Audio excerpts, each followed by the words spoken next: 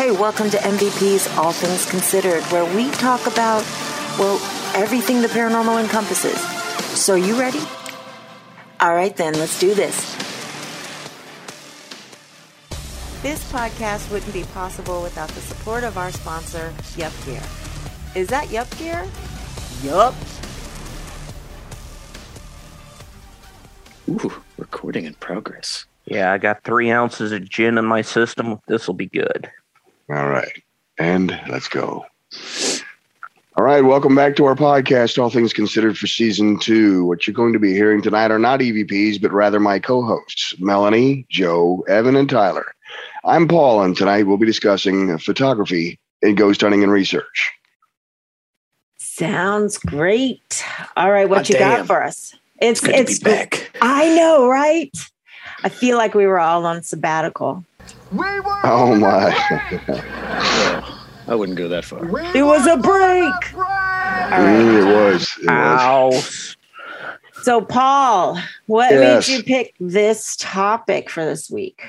This is where most of your circles of investigations and learning, the whole step-by-step process that happens. Everybody that jumps into the field has always got a damn camera. And that's a major portion of doing the work when you start out. Getting that paranormal ghost photo.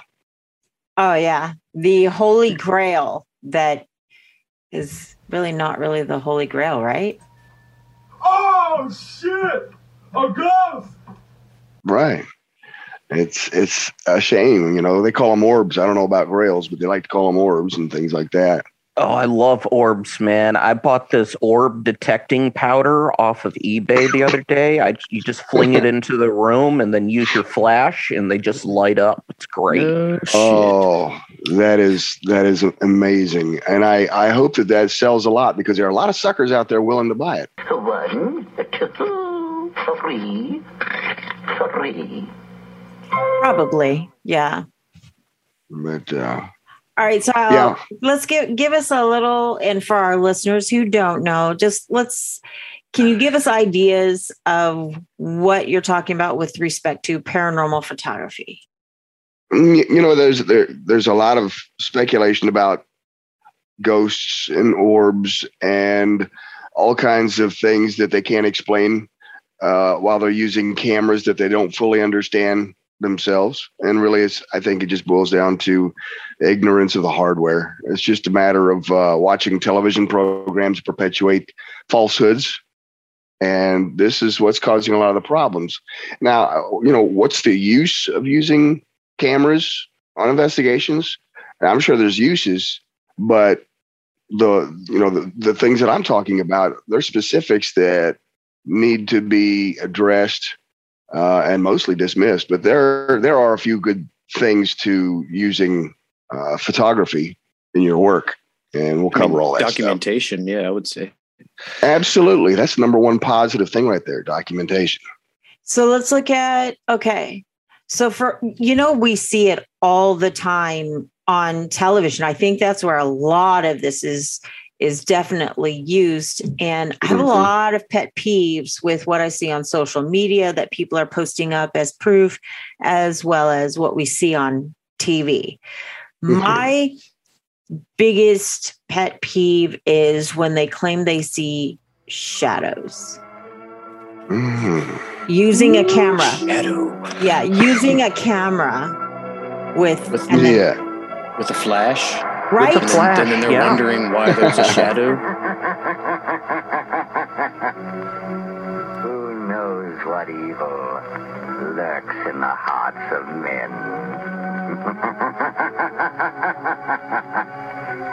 The shadow knows. There's a shadow there, man. Yeah.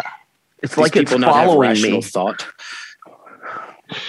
I don't know if you guys are aware of this or not, but those many years ago, for me anyway, back around 2005 to 2007, the camera companies were coming forward and telling people what's going on and how they're getting all these so-called orb photos because of the way they were making digital cameras. They were placing the flash too close to the field of view so that every time, something was in a certain distance in between you and whatever it was you were trying to shoot, it would reflect the flash. The flash needed to be mounted further away from, where it was on the camera. And that was all made, public available information. You could find it on the Kodak website. And I think the Sony, they had it on there too.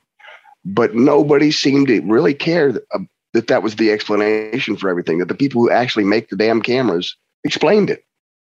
Right. And then also, for example, if people don't know what we're talking about with respect to quote unquote orbs, do you remember, what was that movie? I See Dead People. What's the name of that movie? With Bruce Willis and The Sixth Sense. The Sixth Sense. I see dead people.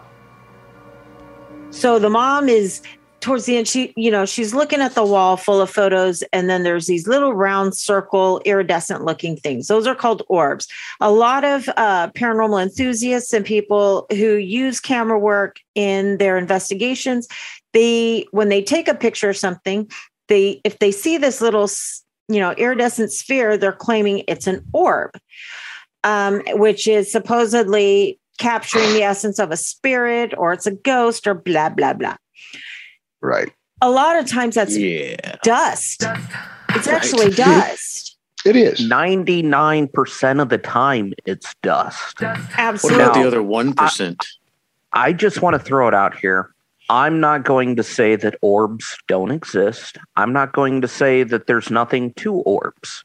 But what I am going to say, it is so easy for you to trick your camera to produce orbs, even by accident, that any orb in any investigation should be immediately thrown out.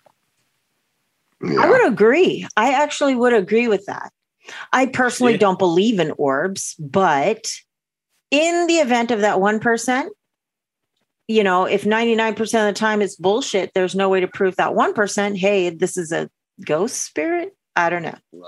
Right. Why the hell would somebody think that a little tiny speck orb in your picture would be a spirit anyway? Like, I'm confused.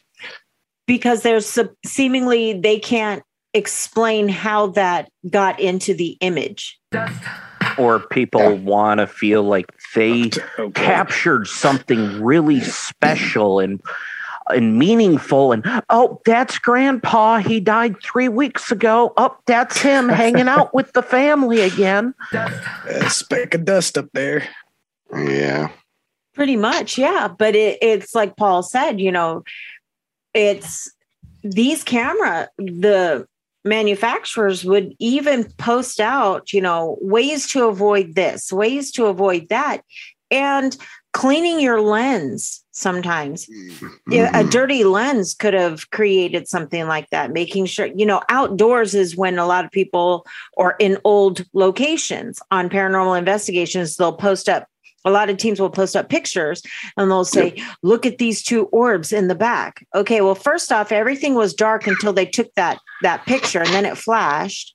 But if it's an old decrepit location, you're going to kick up dust. Am I wrong? Yeah, right. Absolutely right. No, dust is you're everywhere. totally right. So dust is everywhere. And I always thought it was funny. One of the first few investigations I ever did publicly, when I first started taking an interest in all this stuff, was outdoors. And they always said, we come over here on this hill, this graveyard has got a bunch of markers, this big old dirty, nasty hill. We're going to climb up that hill, and I guarantee you're going to get a bunch of orbs in your shots. Oh, yeah. But, no shit. You're going to get all the ones you ever wanted to see. But, it's the other side of this coin that I've always found to be a shortcoming of using a digital camera on an investigation is, one, let's say for the sake of argument that you got that 1 million, odd shot of some person. You can see a person, and it could be something possibly construed or interpreted as being a ghost or whatnot. You'll still never know because you've only taken a sliver or moment of time. You don't know what happened the next second, previous minute, the next minute. You have no idea what that is because it's not in motion. That'll help you peel away the levels of pareidolia or falsehoods and trying to identify whatever it is that you're perceiving as being a possible ghost. And so I hate digital cameras for that reason. I'll only use that to document any kind of experiment that I have laid out somewhere. Otherwise, I don't use them. It's got to be a video camera of some kind. Paul, you said digital camera. Is that meaning all picture cameras, or were you specifically honing down on digital cameras, or would like Polaroid cameras be different? It happened in Polaroid cameras as well. I remember. I would assume that so, because all a lot of cameras people can do it. Yeah, people. I remember in the early 2000s, a lot of people would be so excited. They'd take all of these pictures and they were just waiting for the film to be developed. And then once it got developed, they'd be like, "Oh my God, look at this! We got it! We got it!" It's the same thing. I mean, the same scenario, that moment in time. And I don't like that guesswork. I agree. I think your video camera would be a much better asset and tool to use during something like that. Exactly. And then you also have to look at how when people are doing these investigations, and I'm sure, Paul, you want to go into this particular facet of investigations later on in the season, but it's done completely in the dark 95% of the time. And then all of a sudden you take this picture with a sudden flash. Yep. And that light anomaly right there is going to come into play because it's so sudden. It's kind of like when you take a picture of a cat and you get these red devil eyes. Yes. Yes. You have the same problem. Now, Paul, you did mention something and you used a word that I don't think most people understand or even know about, and it's pareidolia. Could you please explain what visual pareidolia is? It's the mind's ability to interpret different sensory input, primarily visual input. If you're looking at some people can look at a pile of sand and you can see faces in it or clouds, or you can see bunnies and all that stuff. That's all, how your mind works, trying to interpret what exactly you're seeing, trying to identify or make sense of what it is that you're looking at that could be random or not random. And so, Jesus in toast. Like the or Jesus on potato chips. Yes. I wonder how they tasted. Yeah. Pretty holy. But then also when we're looking up into the sky, you remember when we were kids and you'd be like, "Oh, I see that in the clouds." And, "Oh, look over there. It's a cow." That's visual pareidolia. Yeah, absolutely. And it's important. I mean, we all fall victim to it. I mean, audio, the audio version of pareidolia, I've been blown away by watching some of the videos that I've come across, believe it or not, on TikTok, where they'll say, what are they saying? And they'll have a list of phrases and I can't figure out which one it is, but yet I can hear them saying the phrase. And no matter what, if I look at the answer, that's the answer I hear when I hear the phrase being played across. And so it messes with my head. It makes me wonder, have I got some kind of bias somewhere? How do I get around this? How do I prove that this is what I'm listening to? Same thing. It's just the audio version. So like with camera work, when people are outside, not only are they risking these quote unquote orbs, which dust, insects, whatever it could be. If it's dark and they're taking a picture out in the distance in a tree line and they catch a wrong shadow, then all of a sudden it's like chupacabra. Oh my God, look, we got Bigfoot and chupacabra and there's the Mothman. And it's just a play on shadows because it's dark outside. You just took flash photography. You don't even know what's out there. And there's no light other than what you just took a picture of. Yeah. And now you're dealing with the relative speed of the flash versus the aperture timing and everything of the camera. So it's like, how long is it open so that it can actually, capture the data for the image versus how far out the light source and the flash got to before, enough shadow play was removed to reveal what it is you're saying. It just leaves a lot of mystery and creates a lot of problems. So why do most people go and investigate and take pictures and videos and stuff in the dark? Like, it never made any sense to me. Why the hell wouldn't you turn some lights on? Are they afraid the ghosts aren't going to show up if they have lights on? It's spookier that way, and that's what most paranormal teams are after, is the scare. So you turn your lights off, It gives that nice spook factor in there, and it introduces all sorts of more pareidolias. Yeah, Joe, you're absolutely right. I think they like that frightful ambiance. But I think the other thing is people are constantly using photography in the hopes of catching the Holy Grail. They want to catch the ghost, Yeah. So they couldn't catch the ghost with the lights on?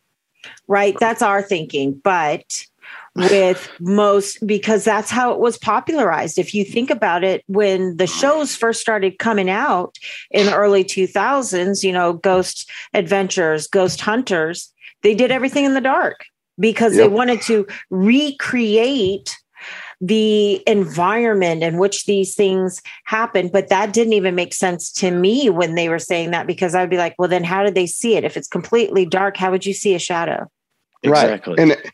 And then you're going to go and throw a layer of infrared on it. So you're stripping away shadow and looking for shadow. That doesn't make any sense. Or they'd be outside and the whole point for them was to use the cameras to document. It's all about document. Mm-hmm. That was what they would use and they always use this term, evidence. We've got evidence. Yeah. And then they would circle it on TV. Like they'd circle it in red. It's right here. Well, if it was so evident, why'd you have to circle it? Pareidolia.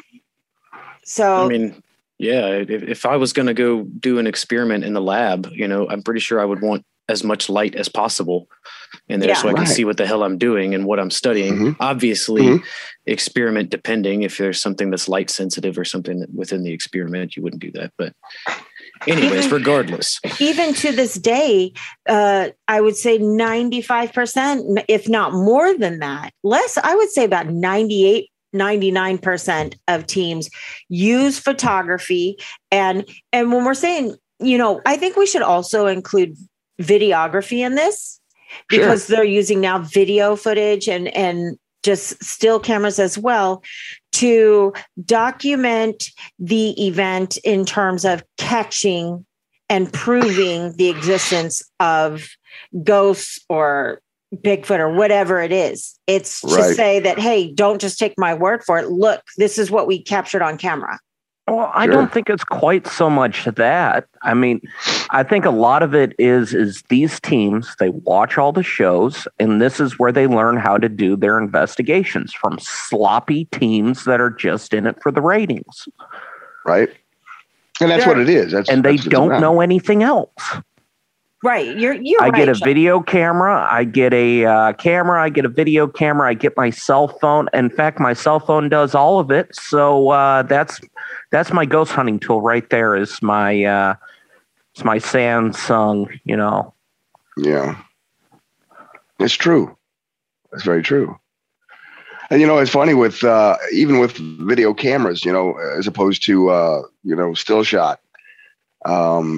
Watching all the videos of people recording things in the dark, lights, and webs, especially spider webs that are floating around in the air and things like that, and listening to all this. And they can't see that stuff, of course. You're not going to see it with the naked eye. Obviously, you turn the light on, you're not going to see it. But you'll see it when it's reflecting that IR, the infrared. Little things like that. So even with, your video camera, you're still going to get misidentified things. And you have to, as someone who's new to the field and using that particular hardware, you got to become acclimated to things that are going to, what they look like in the dark, things you don't realize what they look like in the dark. And so you have to get all that stuff and become familiar with it so you can start knocking down all these false positives.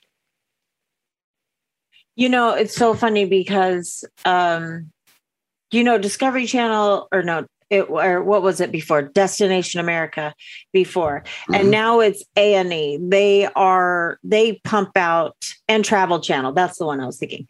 Show after show after show.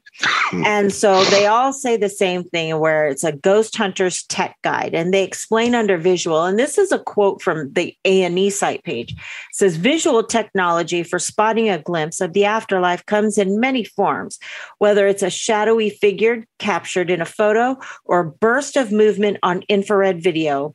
The most intriguing evidence of life after death is visual. And hence, that's why a lot of these teams are using cameras and infrared and photography, because the whole what they're trying to do is find prove it, the existence of ghosts with these things, but they never acknowledge the environmental factors, speed apertures, the type of camera that you're using, and how that affects the visual output. I mean, you know how like they sometimes will show up a picture and it's like this smear of light on there. Oh, yeah. Yes. Oh, yeah. Light dragging. Yes. And they say, well, that's the spirit moving, blah, blah, blah. Well, Kenny Biddle, the photographer, has done a lot of experiments with that. My brother has also, on his photography page, he actually turns it into art. It's not a spirit. It's just, you know, the way they can do that. It's a byproduct method. I'm not technical like that, but when you consistently have people and photographers, not quote unquote paranormal investigators, explaining how this stuff is done, it bothers me that these teams are not providing this alternate possible explanation, or even how a camera would work. You know, they're not there. To me, I don't see a point in using photography as a means of capturing a spirit, because there's just too many ifs. Okay, I'll throw this out. Now, I started doing what I call the work in 2005. I still do it to this day. Occasionally I get to go out and do my thing. The number of times I've recorded any kind of paranormal anything on video, okay, anything, so far, 0, not one time. This stuff is extremely rare. Yeah. You know? So I use all my cameras for documenting, you know? And that's how MVP does it, you know, from day one. Like if you ask, like, I think Joe sets up our talk in the camera in the perfect way. And I don't know how you come up with it, Joe, but if you wouldn't mind giving a breakdown of how we use our photography. Well, when I first joined MVP, it was you, Mel, who brought up to me that it seemed like any time we brought a camera in the room, any sort of activity or EVPs, everything would just die. These things are very intelligent. They don't want to be seen. I mean, if they want to be seen, they can make their presence known. But they don't want someone trudging around their home going, what, will you pose for me there? Can you make a silly face? Right. It's retarded. So all I do when I'm setting up our cameras is I set them up at all the entrance and exit points of the building. That way I can see if anybody came or left the building. So if we do start hearing something going on, we can immediately go check the footage. Has anyone broken into the building? Are they screwing with us? Has any of our own guys left the building? Because we don't know where Tom was at this time. I'm not sure who Tom is. I just made him up. I thought it was Billy Bob Methhead. A Billy Bob Methhead. I love him. He's good for cuddles. Okay. Disturbing. I loved it.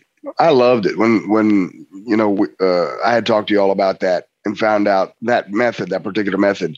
I thought that's fantastic. I mean, for a group scenario, that you can't beat it. I mean, because you're covering everything. You're making sure everything is pristine. All of your experiments are preserved. I think it's fantastic. Yeah. And I could go ahead. No, you go ahead. I was just gonna say, I just thought it was the coolest thing to know that a group is taking the extra steps out there to preserve the site and to make sure that they're not having anybody wander in, homeless or otherwise. You know, it could be anybody even owns a location that's not going to accidentally ruin an experiment just because they wanted to find out what you were doing or they were curious. And so, you know, it takes so much out of the guesswork when you're reviewing. Yeah, the whole point of us to use video and photography is for documentation before and after. You know, we take pictures of everything at a site. And then the video footage is for accountability, because we also have it on ourselves to say, hey, did you move? Because if there's a claim, we got to know, okay, we got to see what was going on. Anybody come in or out? Or did anybody move in the room? Or anybody open their mouth? You know, so we don't use it to catch the Holy Grail. And I don't believe in doing it that way. Right. So go ahead, Paul. I'm sorry. No, I was just agreeing with her is all I was doing. So I want to hear what you have to say.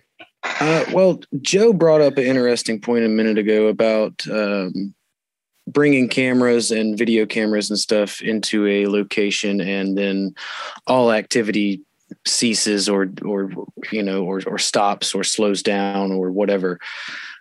Can we dive into that a little bit more? Because that's something that's always been confusing to me. I don't truly understand that. And it seems like that would present the ability to have lots of false claims in teams and stuff like that. If that were the case.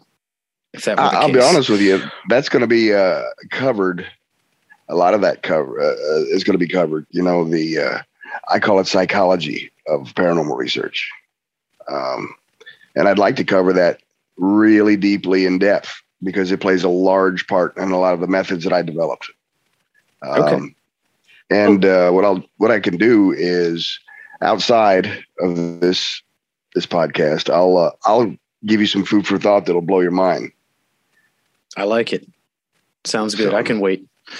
But I do think, Paul, if you wouldn't mind, I do think there is some stuff that we could address that Evan brought up, is because it's something that is the whole reason why I said, what is the point of using cameras and videos? Is that it is true. Like, you'll hear noises or you'll see things happen visually, but then the minute you try and document it on camera or something else like that, it suddenly stops. Now, I'm not one to say it's because they're intelligent or they're trying to avoid a camera, because then my whole thing is, how would they, let's say if it's someone or something that died in the 1700s, or it's a Native American burial ground. Oh boy. How the fuck would they even know what a camera or camcorder, right, whatever it is? How would they even know how it works? Exactly. You know what I mean? How would they even know what it is? Yeah. So why would they avoid it if they don't even know what it is? And that would be one of those things where it kind of makes you ponder the whole possibility of what a spirit does when they have nothing but time on their hands and no life to live. You know, would they hang around and see all the changes that take place in the world and watch technological developments, et cetera, et cetera? I don't know. It's a thought. It's not necessarily the answer, but that all ties into the whole notion of, what do you do when you're gone, when you're a spirit, when you have nothing else left to do, and you can wander the universe if you want, or you can just hang out or visit people or travel or do whatever you want. Well, here's my thing is, you're going to have a camera out. You're going to be sitting there looking around with it and whatnot. You don't think that ghost has the ability to look over your shoulder and go, that's showing an image of what it's looking at. This thing must be taking some sort of recording. What if it's a tiny little hidden spy camera that's just mounted on your button on your fucking jacket? Are they gonna... Or like us, we use police cams. How would they know what that is? It's not showing a digital image or anything. That's just a matter of, did somebody open their mouth and spoil it? And like we use, night vision cameras that don't display what it is right there. We use still cameras that go into something else and it just records it. So they're not even seeing the images that it's recording. We don't even, a lot of times we actually have to go back. Actually, not every single time that we use this stuff, we do the tedious work of having to go back and review the footage. Yep. Well, I want to take a little side note here, and I want to touch on what Paul just said about, did someone say something, spill the beans? just a little pro tip out there, because what we've always done with when it came to residentials is they call us up with the problem. First thing we tell them is, hey, take this call outside. Get away from your house or wherever the paranormal activity is going on. I want you to get away from that area and then talk to us, because we don't want them to listen to what we're talking about. We don't want them to have a heads up on what's going on. We would do a lot of undercover work. We would come in and we would actually dress up as something like a handyman.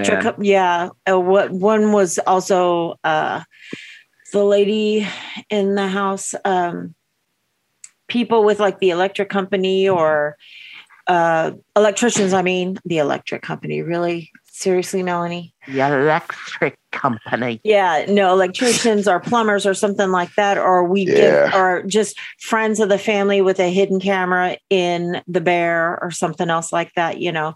And it's not necessarily because we believe that there is a quote unquote entity or ghost there.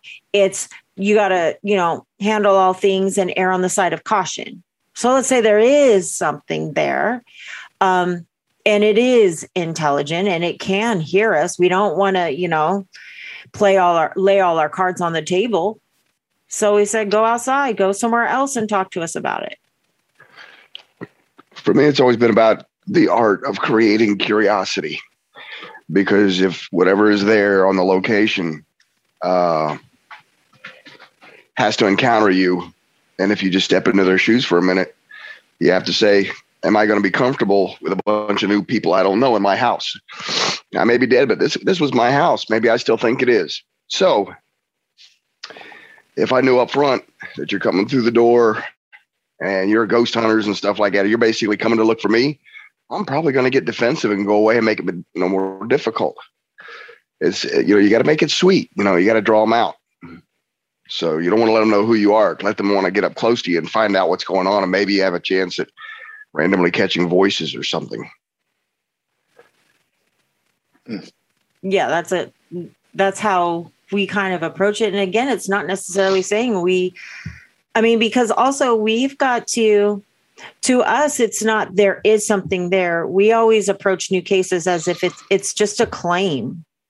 So it's like if you are going out on mission and you hear that there are insurgents here, you hear that there's this group there, you don't want to just go out to the people of that town or village and just say, hey, all right, we're going to hide this here and here and here. And that way we can monitor and track how they work, and then we'll devise a plan from there. You don't. You kind of want to just take everything with a grain of salt at first, but you want to be precautious and say, okay, what if there is one of them amongst all these people? We don't want to, let them know our plans. So it's about being tactical about your situation and about your approach of the investigation, especially if you're going to use something like photography or audio or cameras. Because also for the people who are making claims, if we go through and we first get permission, or if it's a pay to play place, we take a camera, and as we're doing our initial walkthrough to clear the house, we're snapping photos everywhere. Because what if during the investigation, there's someone moving shit around from there? Or what if there's something from the get-go that we see, wait a minute, I bet you this could do this. You got to document that shit that way, because let's be real. These pay to play places, the whole point is for them to make money. Yes. And you may not see something right away, but later on, as you're reviewing your film footage or you're looking at the pictures, you're like, holy shit, look at this right here. Because you're doing a walkthrough, you're going quick, and they usually don't let you start investigating or get on site until it's a little bit dark. Right. So when you go into a place, Paul and Mel, do you guys automatically On an investigation, not just talking about or looking at a claim, but on an actual investigation, do you automatically assume that you're dealing with intelligent entities that would be able to see cameras and listen to what you're saying and understand what you're saying and things like that? If you were to approach it in a different manner, you're probably knocking yourself out of an opportunity. And honestly, I would rather play like it's legitimate, because I'd rather have it be wrong and me just go, oh, well, nothing here, than for there to possibly be a chance for me to catch something. And because I wasn't stealthy enough, I lost it. I agree. I think that's a good idea. I think it's a good way to approach things, is assuming that you're dealing with the most intelligent being in the room, Right. And if you're wrong, you're wrong. I don't necessarily approach it that way. For some reason, my mind is always if there is something here, then Sure. okay. But I also don't exclude the fact that, if there's not. So for me, I'm very analytical like that, in that I approach everything as if I don't know, but I just don't want to drop my load and let everybody know what's going on. And that includes whether it is paranormal or the human factor. Yeah, no, I don't know if I came across with a different type of answer, but that is what I'm essentially trying to say. I'm not saying that I myself wholeheartedly believe that every investigation is haunted. If that's what, if that came across, it's not it. It's just, I have to go in with the mindset of treat it as it is legit, and handle everything accordingly, and then find out later on if it actually is.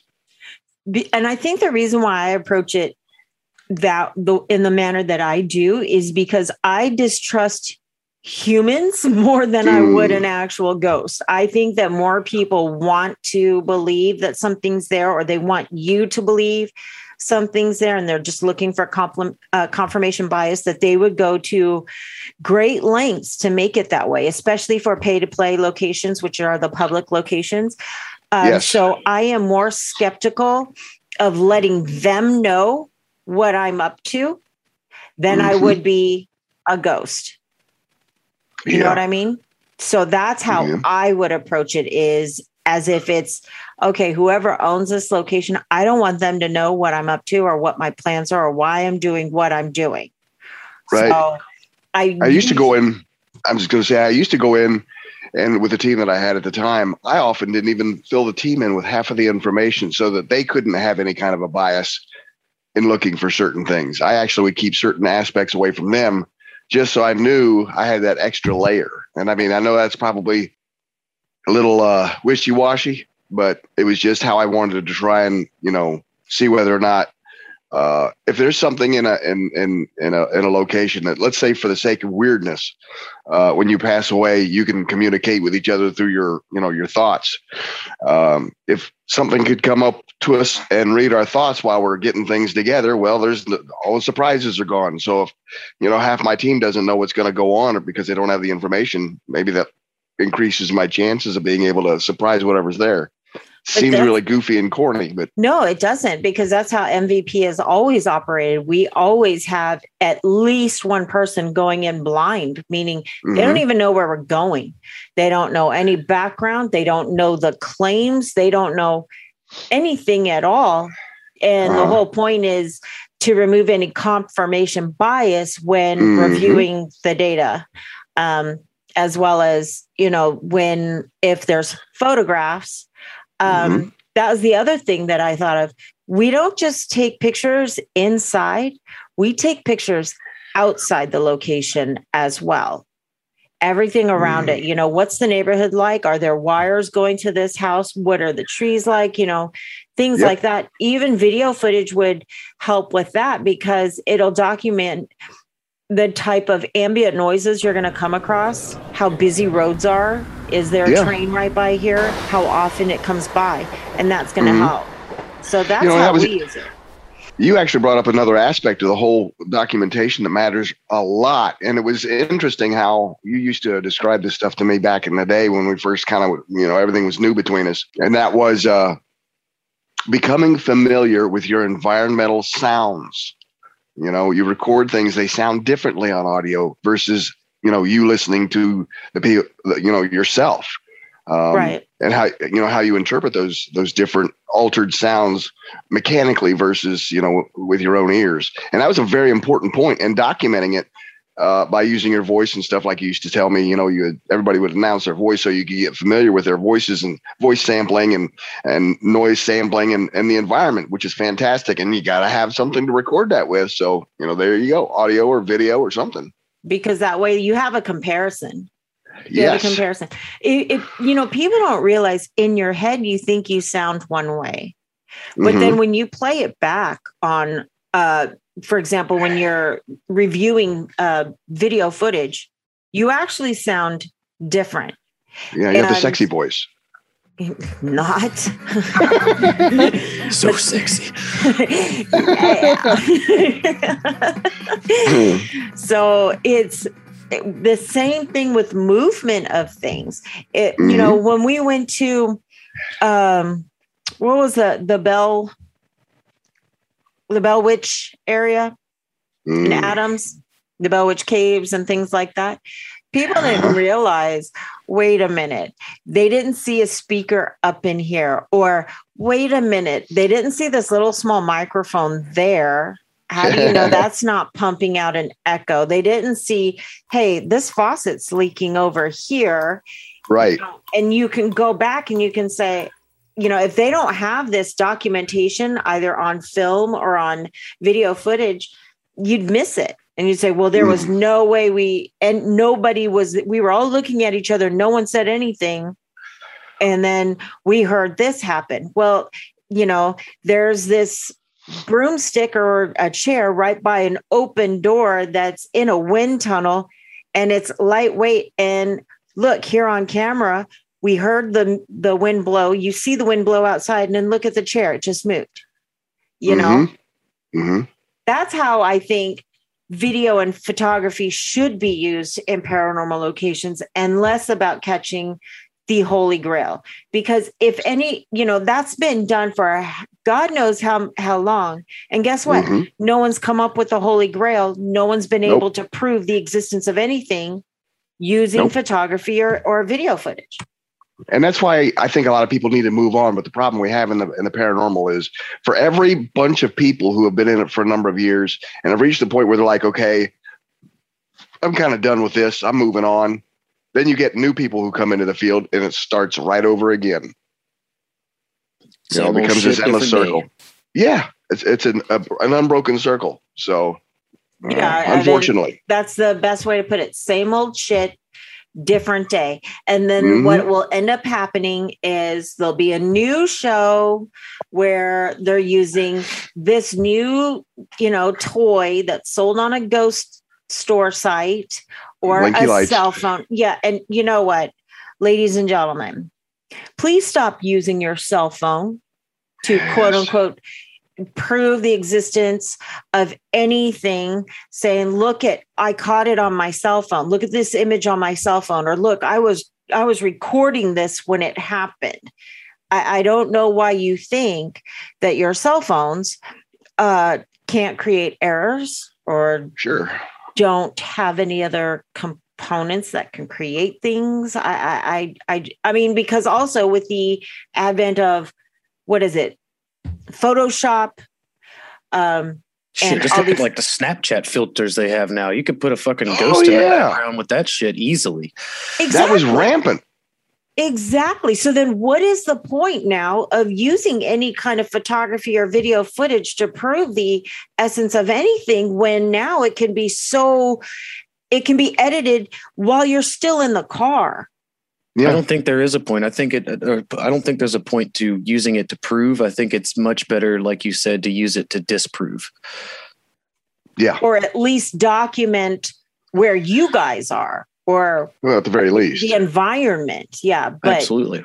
I that's why anybody says, look, I captured this on my cell phone, I'll tell them to, don't even bother.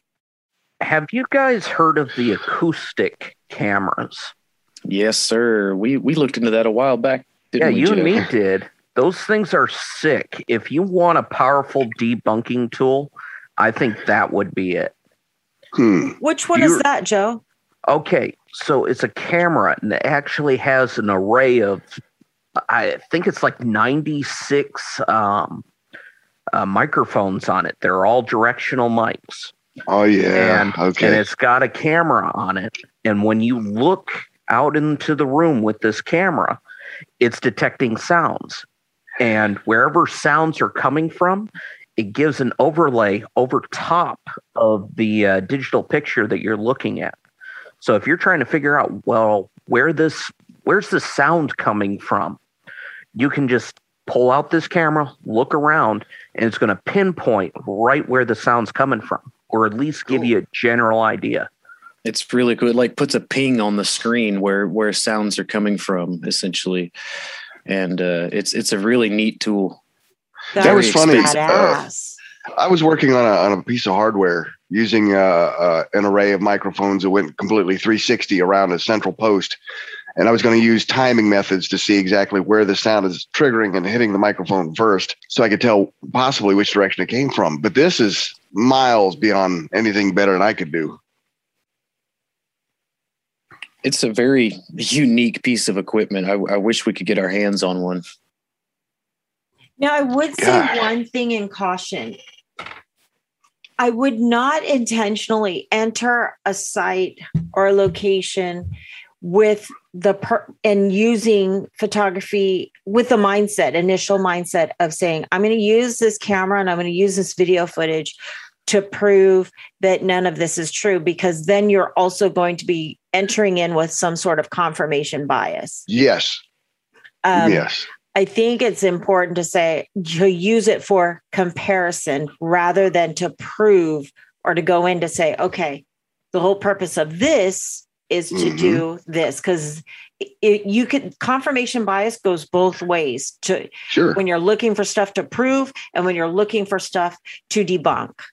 You just have to use it and say, hey, I'm going to bring this camera and these digital cameras and videos for documentation purposes to see where we are, what our environment's like, to check out how was it before, if anything moved, that sort of thing. Absolutely. I agree with you. Well, there's also been certain situations. Mel, do you remember when we did that EVP session and we got the horny ghost who was communicating with us in Knox? And we could hear it move, these knocks moving closer and closer into the room. Yeah. And then we could start hearing it move around the room. How cool would that acoustic camera have been to be able to, it's right there right now. Okay, now it's knocking here. Right. Now it's knocking here. And for people who are wondering, no, it wasn't the simple one knock. It was in specific patterns that we would put out. So we could eliminate just random noises. There was specific patterns to it, and it would confirm. Yeah, it wanted Mel to do the sexy dance. That was disturbing, and that's only because you asked that question, you dick. But gotta ask it something. I was just continuing the line of questioning. Okay. But and keep in mind, we don't do our investigations in the dark. We always have light because, and we have to always have eyes on each other, and we don't move because we need that accountability. So we need to see. Yeah, we got to see. That was another thing. What I always wondered, how do you see a shadow in the dark? And when all of these things happen, nobody says that they were in pitch black. Right. They can always tell you where they were and what they saw, which means there had to have been some light. I don't get it. Now, what I will say that I do find intriguing is security cameras on locations, and then you see things move, because in the security cameras, it's to protect like a business or something else like that. And they have the timestamp on there as well as the date. or police body cams, which is what we use on our person because they can't be altered because it's got to be able to be used in court. The ones that we use, those when I'm reviewing footage and I see things move or, anomalies, to me are far more intriguing because the whole point of those cameras being put up is not for an investigation purposes. It's just, to me, those are like, well, shit, you might done got something there. Right. And yeah, I did say Mike Gunn dot. Mike Gunn. You still got the Tennessee in you. Yeah, you might done got something there. That's right. You done got it. Well, I would say that's quite a bit of information concerning photography. Yeah. I think the only thing we never really brought up was ectoplasm shots with ectoplasmic residue. Fogging effects and moisture and crap like that. But I don't know if that needs to be. Yeah. I hate that word. I don't even know why. So one more thing I wanted to bring up was the use of night vision and thermal cameras. We didn't hit too much on that. FLIRs. Yeah, like an actual real deal thermal, white hot, black hot, or multicolor FLIR camera. Well, the problem I think is that a lot of these ghost hunting teams don't, and I say ghost hunting, not paranormal research teams, have people that are operating these that don't really understand how to actually use them. They've never been trained on how to use them. Or how they actually work. Yeah, right. That's a big component of it. If you've not actually been trained on it, how can you sit there and say, oh, no, well, I use this with a FLIR camera? Well, do you even know how to read the data? And do you know how to operate it or that sort of thing? It makes a difference. It's not as simple as, look what we caught. Here's a heat signature. Well, yeah. Listen, fuck, it's not that simple. Yeah. I just looked at it as a very, very overpriced, cute toy to play with. I mean, I don't see ghosts having enough substance to them, at least in my mind. And I don't have all the answers, of course, but I don't think there's enough substance to whatever these things are to be able to pick them up on thermal. Now, can they could change the ambient temperature in the room and in places, and that could be picked up on a thermal camera? I have different thoughts about that, but I honestly don't think. I think cold spots and hot spots are all psychological. I think it's all bullshit. I think it's mostly environmental. Yeah, but it's that's it. Yeah, I'm not real. I'm not real savvy with the FLIRs, but don't FLIRs detect surface temperatures? That's it. It goes off of black body radiation that's being emitted. Right. But I mean, as a human being, it's going to be able to pick up the surface temperature of our bodies as well. But if you don't have a body, you're not going to pick up shit. Right. So, and then, what's crazy is nobody does a walkthrough with the FLIRs or the thermal cameras, what have you, before the investigation even starts. Right. You notice that? Yeah. I think it's great to find raccoons and shit like the last investigation I was with y'all on. Quit smiling, you idiot. You're supposed to be a professional. You gotta be kidding. Oh, yeah. That would have been fun. He was an angry cuddler.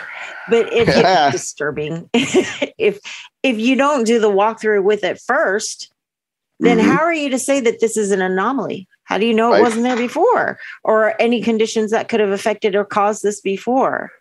I think that's the biggest importance of doing that pre-investigation walkthrough for accountability's sake, of what's already in the building, what's already happening in the site, what sounds it's naturally making without you being in there.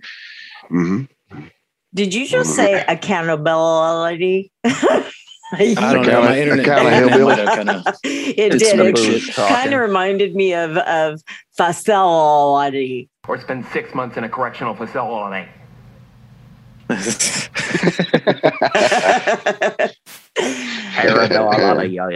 Yeah, right? Yes. Sorry for the glitchiness, folks. Sorry. I'm surprised I didn't say it wrong. Paul, I will say, I'm sorry you're sick. It's obvious that you've got a cold or a flu or something else, whatever's going on with you. But your voice is much deeper. Yes.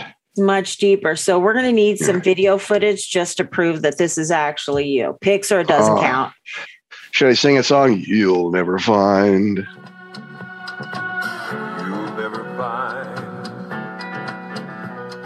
That, What is it? wow. Another that love was- like mine. Oh my God. Pants just got tighter. It's so weird. When I come down with this crap, this crud, it's a seasonal thing. I think we all get it, and it just sets in my head and my throat, and it's just a phlegm fest. It's just in your throat. You know, don't take it there. Don't take it there. I do. And on that note, let's close this on out, Paul. Okay, let me find my outro here. All right, that's it for today's episode. Join us next week as we discuss EMF on investigations. Until then, take all you've learned tonight and use it wisely. Good night.